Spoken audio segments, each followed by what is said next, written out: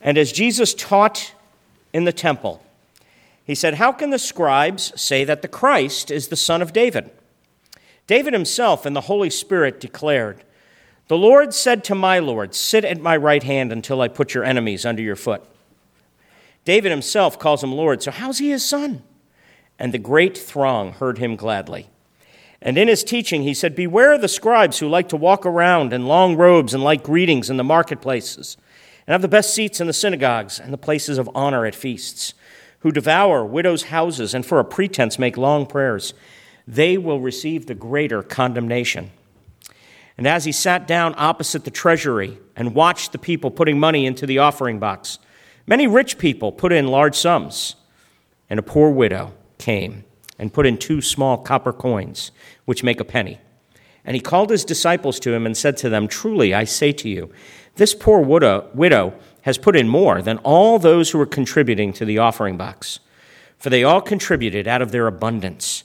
But she, out of her poverty, has put in everything she had, all she had to live on." Friends, this is the word of the Lord, given by God because he loves us. You may be seated. I want to get us to search our hearts for a second. Think about something for a second. Whether we like to admit it or not, we all struggle with authority. For some of us, I want you to think back to when you were growing up and what were those words you most hated to hear from your parents? "Because I said so." I don't know about you all, but I'd beg for a reason. Come on, Dad, don't give me the "because I said so." Give me a reason. I just wanted to know what makes sense. Or I want you to think about something else. You're driving down the road, and you know what the speed limit is, right? And you're kind of thinking to yourself, wait a second, isn't there something that says, Tim, don't listen to this part, that I can go 5 miles above the speed limit and be okay? And then all of a sudden, you maybe not know it's Tim in the back of the car, but you look kind of and you see that police car in the back. And how do you, I just want you to check yourself for a second. How do you react? Tense up a little bit? I know typically I'll go 10 and 2, officer. There we go. 10 and 2. Okay, you're aware of authority. And I'll be personally vulnerable here a little bit. Have any of you noticed driving down Spruce Creek Road, which I have to drive coming from church to my home, so 5-6 times, feels like a day, I'm going back and forth down Spruce Creek Road. They've recently put up a sign. You get this, Lexi? They put up a sign, and it tells you how fast you're going. Okay, and I remember the first time going through that, and I went 42. Oh, my. And then the second time I went past it, it said something like 34. Thank you. And inside, I just kind of beamed. And I looked at Evie and I said, the sign's thanking me.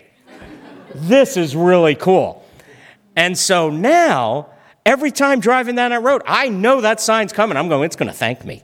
And it says, and it's blinking several times, thank you.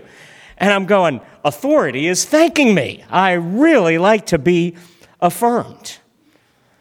Or think about it in terms of our culture. See, that's individuals' response to authority. And I want you to think, how do you feel about authority? Think about our pop culture. There was a musician, his name's John Cougar Mellencamp. He had a song, it's called the Authority Song. You know what the Authority Song, the famous line out of it is? I won't sing it, I promise to you, even though the tune's going in my head. I fight authority, and authority always wins. Think about the history of our country.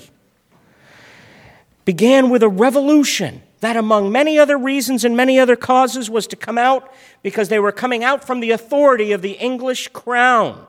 We wanted to determine for ourselves our own government and be our authority. Authority. Why do we struggle so much with authority?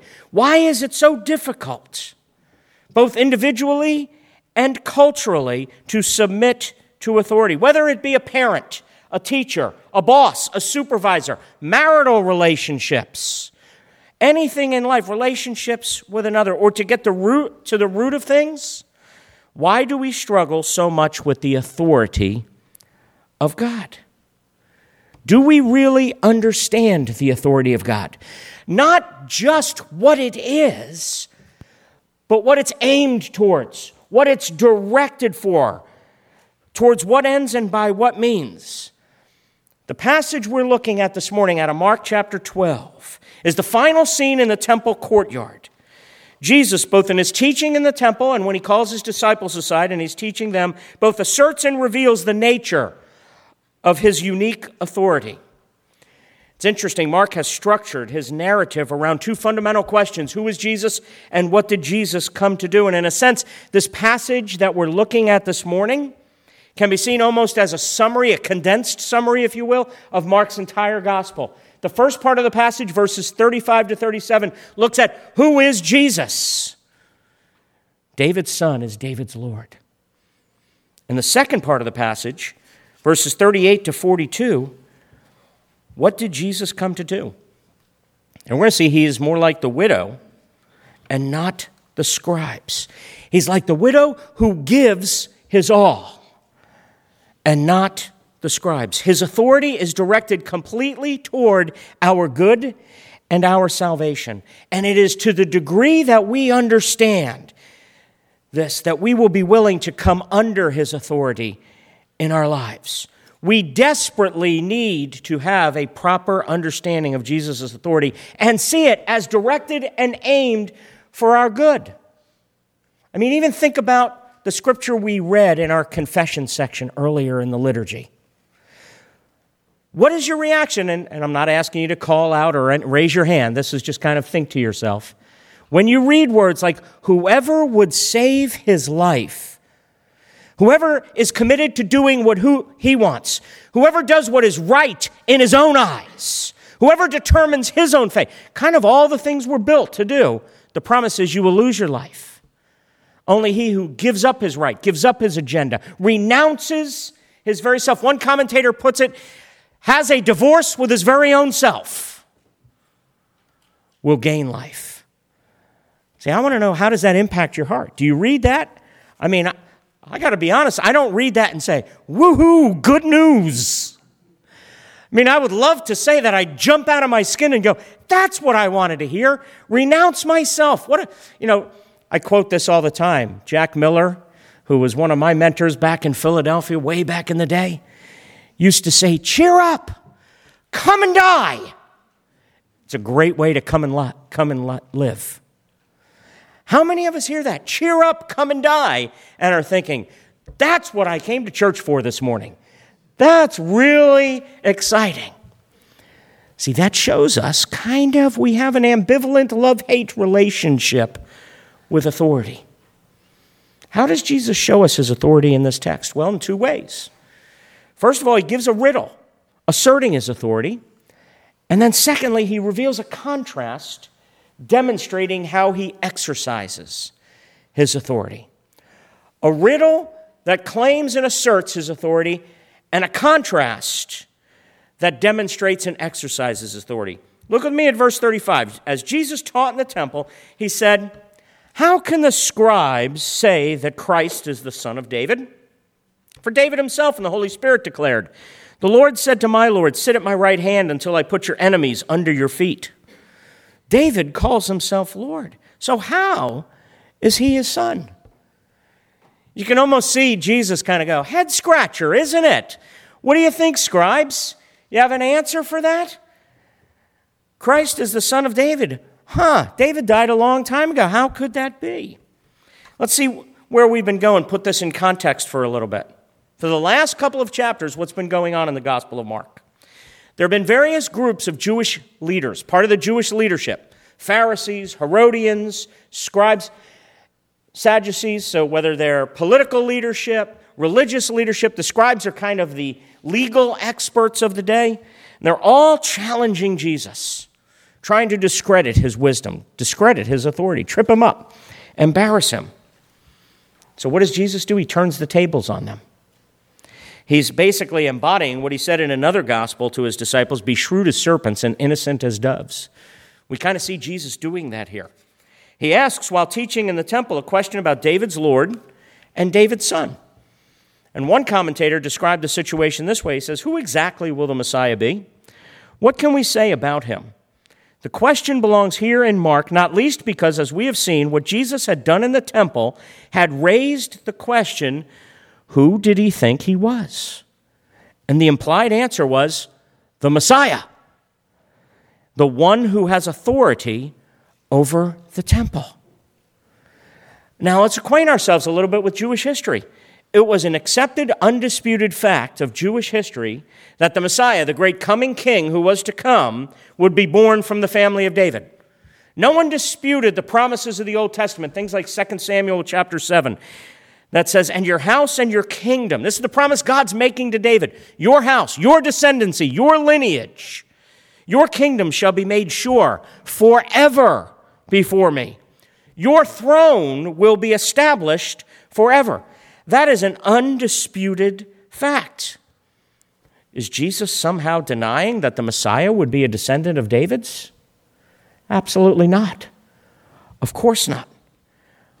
What Jesus is doing, and please remember the main point here, he is using a riddle to assert his authority. He's turning the tables on legal experts, on scribes who were trying to trip him up, who were trying to test him, who were trying to challenge him. He's turning the tables on them, challenging the idea that the Messiah will simply be an ordinary human king from David's line. For the Messiah will not be just an ordinary human king. David's son will be David's Lord as well. We need to see this as an absolutely remarkable, extraordinary claim.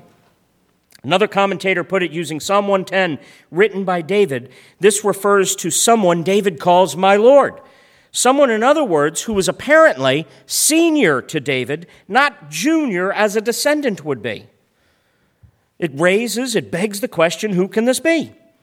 What it appears to be saying is that when you understand messiahship in terms of this psalm, you find that the Messiah, who will of course be a descendant of David, will also be one whom David rightly calls Lord, sovereign, supreme. What Jesus is doing here is he's raising the corner of the curtain that hides the biggest secret of all. Not only is he the Messiah coming with royal authority to Jerusalem and the temple, not only is he going to die to bring about the kingdom, he is doing all of this not simply as David's son, but as David's Lord. You need to see that Jesus is pushing the envelope here as we're moving forward in Mark's gospel. You have to remember that throughout Mark's gospel, Mark would narrate various healings, works, miracles, different things. Remember the time, for instance, Jesus cleansed the leper. And he would continually charge him. Okay, I've healed you. Shh. Don't tell anybody. Be quiet about this. He charges people all the time. Don't tell. And of course, what do people do? You got to say what this guy did for me. Kind of the opposite now, isn't it?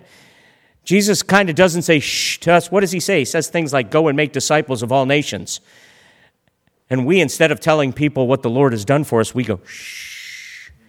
I'll just get along with you and be nice to you. But now, what is he doing? Now he is more openly asserting his authority over the temple. Chapter 13, he's about to lay judgment on the temple. That his messianic identity is in the fulfillment of the Old Testament, the fulfillment of Israel's story, his being Messiah, the hoped-for king, and it will get him eventually killed. See, what does this remarkable claim mean for us? What does this remarkable claim mean for you? David calls him Lord. Do you? And what does it mean if we confess him as Lord? Are we more like the person Jesus is challenging in Luke's gospel? Why do you call me Lord, Lord, and do not do what I tell you? See, what does it mean, practically speaking, to call Jesus as Lord? Probably my favorite quote, I've used this before, is a quote that says, what does it mean then to allow Jesus to be Lord of our lives? Just this: whatever controls us is our Lord. The person who seeks power is controlled by power. The person who seeks acceptance is controlled by the people he or she wants to please. We do not control ourselves. We are controlled by the Lord of our life. If Jesus is our Lord, then he is the one who controls. He is the ultimate power. There are no bargains. We cannot manipulate him by playing let's make a deal. If he is Lord, the only option open to us is to do his will, to let him have control. Of course, Jesus remains Lord whether we accept him or not. His lordship, his essence is not affected by what we choose, but our lives are drastically changed by this choice. So what is your Lord? Functionally, what is it that controls you? Is it power? Is it control? Is it the opinions of others? See, I have to admit this hit home when I'm driving down Spruce Creek Road and I see that sign and I see how much I am controlled by a stupid sign telling me thank you. How much I'm controlled by the affirmation and the opinions of others. See, we're not talking about what intellectually. Intellectually, I've said for almost 40 years, Jesus is my Lord. I'm talking about functionally, what is it that drives your heart? What is your greatest desire? What is it that moves you to come under the lordship of Jesus? See, how do we grow in living under the lordship of Christ? We have to understand not just the fact, the assertion of his lordship, but we have to understand the direction of his lordship. And that brings us to our second point. How Jesus reveals a contrast, and this contrast demonstrates the direction, the exercise of his authority or his lordship. See, we've looked at the riddle that asserts his authority. Let's look now at the incident. Verse 38. In his teaching, he said, "Beware of the scribes." So he's turned the tables on them. Now he's giving a warning about them. And who are the scribes? Well, they like to walk around in long robes. They like greetings in the marketplaces. They want the best seats in the synagogues, places of honor at the feasts, who devour widows' houses and for a pretense make long prayers. They will receive the greater condemnation. And he sat down opposite the treasury and watched the people putting money into the offering box. Many rich people put in large sums, and a poor widow came and put in 2 small copper coins, which make a penny. And he called his disciples to him. So in other words, teaching moment for the disciples. And he said to them, "Truly I say to you, this poor widow has put in more than all those who were contributing to the offering box. For they all contributed out of their abundance, but she out of her poverty has put in everything she had, all she had to live on." Okay, so far we have seen that David's son is David's Lord. What is the direction of that lordship? What does he do to demonstrate the exercise of his authority? As one commentator put it, this passage is therefore pointing towards something which again has been bubbling up under the surface ever since Jesus arrived in Jerusalem and will come to its head when Jesus confronts Caiaphas in chapter 14. Jesus is claiming authority over the temple, claiming indeed to declare God's judgment on it, not simply as a prophet, but as the king, and not simply as a king, but as the true priest, and not simply as the priest king, but as the living embodiment of Israel's God. So you remember, in a sense, I said earlier, this passage is a summary of Mark's entire gospel. The first half of the gospel asking the question, who is Jesus? The second half, what did Jesus come to do? In the same way, verses 35 to 37, who is Jesus? He is Lord. He's ultimate authority. And now, verses 38 to 44, the second half, what did this ultimate authority come to do? He came to give his life. And he came to give his all. See, you have to realize it is very easy to misunderstand passages like this. It's very easy for us to see there and kind of look at it and kind of go, okay, I see what Jesus is doing. He's saying, rich people, bad. Poor widow, good. Eliminate bad, imitate good. Friends, that's not what the Scripture's all about.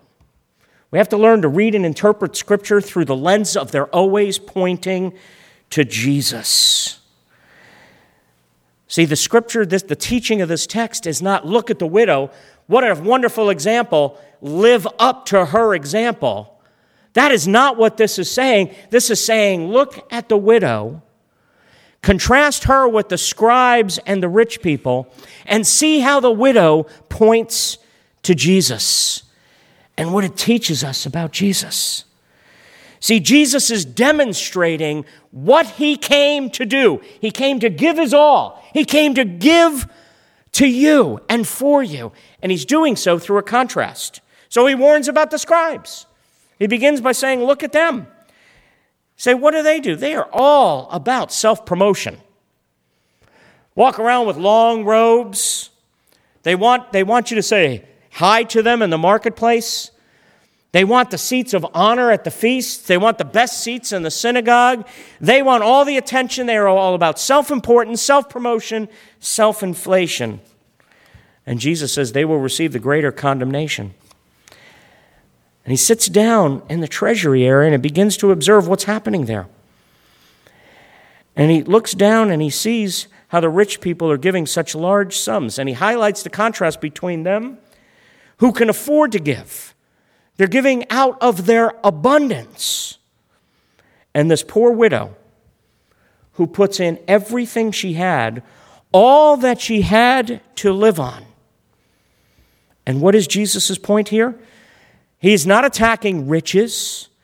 He is simply pointing out this widow's sacrifice, that her sacrifice was total, that she gave her all, and that she points to something that's going to happen in a few chapters in Mark's gospel. She points us to Jesus, who, as Paul said to the Philippians, though he was in the form of God, did not consider equality with God a thing to be grasped, but emptied himself of only a little bit of himself, emptied himself of some of himself, emptied himself of his abundance, emptied himself of what he could afford. No, emptied himself of everything, taking the form of a servant, being born in the likeness of men, and being found in human form. He humbled himself by becoming obedient to the point of death, even death on a cross. One commentator put it, when David's Lord becomes David's son, he did not use this as a means of gaining popularity or wealth, but gave up his life. And once again, when we read this story in the light of Jesus' riddle about David's Lord and David's son, we discover a strange affinity. One might have thought she was merely putting in 2 copper coins, but in fact she was putting in everything she had. One might have thought that the Messiah was merely David's son, merely a human king among other kings. But in fact, Israel's God has given himself totally, completely, and he's given all that he had and all that he was. And he did so for you, and he did so for me. Paul wrote, "For you know the grace of our Lord Jesus Christ, that though he was rich, yet for your sake he became poor, so that you by his poverty might become rich." Ponder that statement and dwell on that, how amazing that is for a second.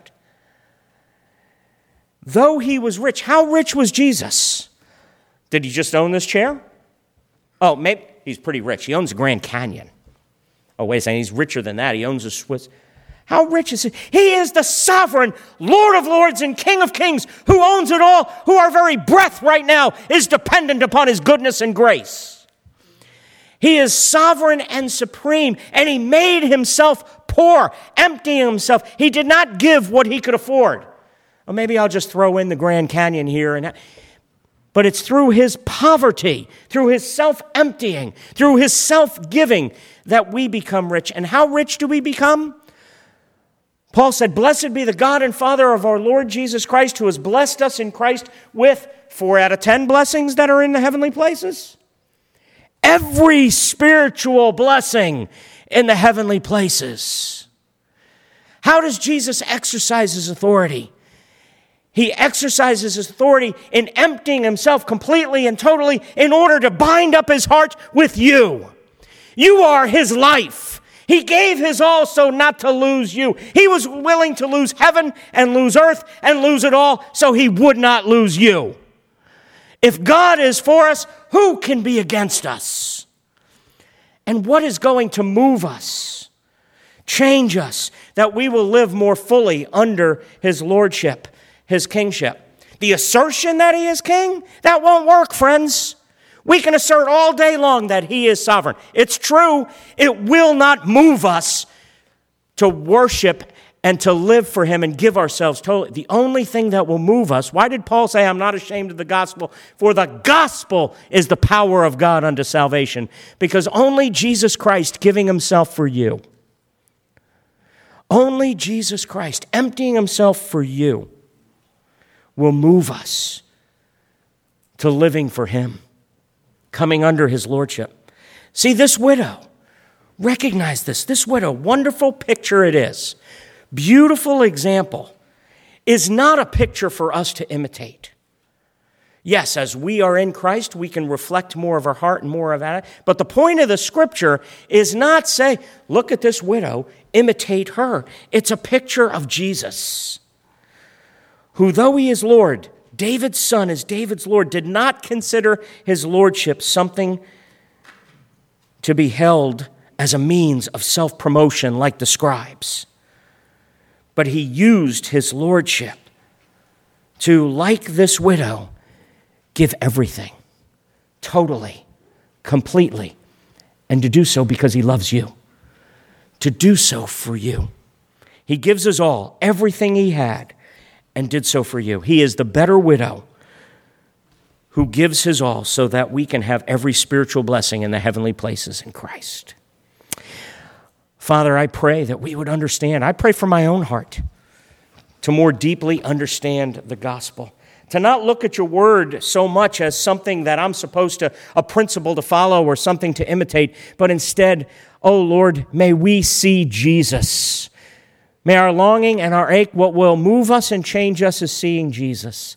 And so, Holy Spirit, thank you for your word, for giving us your word to reveal and take us to Jesus and unite us to him, in whose name we pray. Amen. We respond to the Lord now in a time of prayer where we pray for one another and we pray for the needs of the church and we pray for the ministries of the church. And one of the things I want to remind us of, and do this not just as a reminder but also for our own prayer life, is today is something that in the church they call Sanctity of Human Life Sunday. And it's done because on this day or this particular week around this time in 1973 was when Roe v. Wade legalizing federal abortion was made legal in this country. And it's a tragedy, and it's something that, we say the words, Jesus is the way and the truth and the life, and yes, one application or implication of that is an evangelistic one. He's the only one to the Father. But do we recognize he is the life? The implication is that everything we do and we are about is to be about life. And so I want us to be praying for the ministries that we partner with, ministries like Grace House and Resources for Women, and pray for the many who've been touched and impacted, and pray. It's interesting in our Spruce Creek Bible reading, I don't know how many of you are doing, it's still January, so we might be keeping up so far. We haven't gotten to Leviticus yet, it's good news. But reading yesterday out of Acts chapter 20, I was struck by the Apostle Paul speaking to the Ephesian elders, calling them to himself, and he says, I don't even count my life as worth anything. I don't even see it as precious to myself, except unless I may finish the ministry God has given me. I may run the race, kind of finish the course he's given me. And he says that course is to testify to the gospel of the grace of God. I pray that we would be a church committed to testifying to the gospel of the grace of God. Let's respond in prayer. Part of our prayer, Lord, may it be a lament over the tragedy of abortion, a lament over the tragedy of the many lives it has touched, a lament not only after the fact of abortion, but how many people have been impacted and are still mired in guilt and mired in shame. Oh, that we would testify to the gospel of the grace of God and be a church that declares, come to Christ, receive forgiveness. Your guilt has been removed. There is therefore now no condemnation for those who are in Christ Jesus. Father, we pray for ministries like Grace House and Resources for Women. We pray, Father, for the help they are offering, the good they are doing, the counsel they are giving, the practical things that they're doing. We pray, Father, that we would see this need and that we would help and that we would minister and we would bear witness to your glory and that we would in word and deed testify to the gospel of the grace of God. Father, raise up many servants to do that. And Lord, change our nation. And change our nation by changing the church. Help us to be more faithful. Revive your church, Father, we pray. We have no power to do that of our own, so we just call out. It's fascinating that in every history of every revival, they have begun not through any technique, not through any program. They've happened. You have seen fit to move in the history of the church through people coming together to pray, to seek your face, to turn from their wicked ways. You are a God who indeed hears from heaven. So we call on you, we pray, we turn. Father, thank you for your people here at Spruce Creek. Father, I continue to lift up Lois and Bill. I pray, Lord, that you would continue to strengthen them, help them to recognize they don't have to hold on to you, for you are holding on to them. Lord, we pray for many others. I think today, and as I got a call earlier this morning from Nancy Sheffy, whose mom passed away. So I pray for her and I pray for their family, and I ask, Lord, that you would comfort them, that they would turn to you, the God of the Bible, the God as you reveal yourself to be. Your word does say, blessed are they who mourn, for they shall be comforted. And so, Father, we ask that. And we pray for the ministries of the church. Father, I thank you for what Jamie is doing with the women's ministry, and I pray, Father, for not only the women's fellowships here, the Titus II groups, the Bible studies, but I pray, Father, for our relationships and the fellowship. And I pray, Father, for the Presbytery event to come. And I ask, Father, that your blessing might be upon that many would be encouraged, and it would be a work of making disciples. And Father, as we think of missions, Lord, this morning I do want to pray for the Nara people of Africa, 126,000 people in an area east of the Sudan that do not have the Word of God. How can they believe if they have not heard, if they do not have the Word? The greatest need there is for laborers to be sent out into the harvest who have the unique ability to translate the Word into their particular native tongue so that they could hear and understand the revelation of your grace. Raise up servants who could do that. We pray, Father, for these 126,000 souls. Give us a heart for the nations as you have a heart for the nations. The commission you gave us is go and make disciples of all nations, and may we be obedient to that because you've given us your word. And so, Father, we respond, and I pray, Father, that you would restore us. And Lord, we ask all these things in Jesus' name. Amen.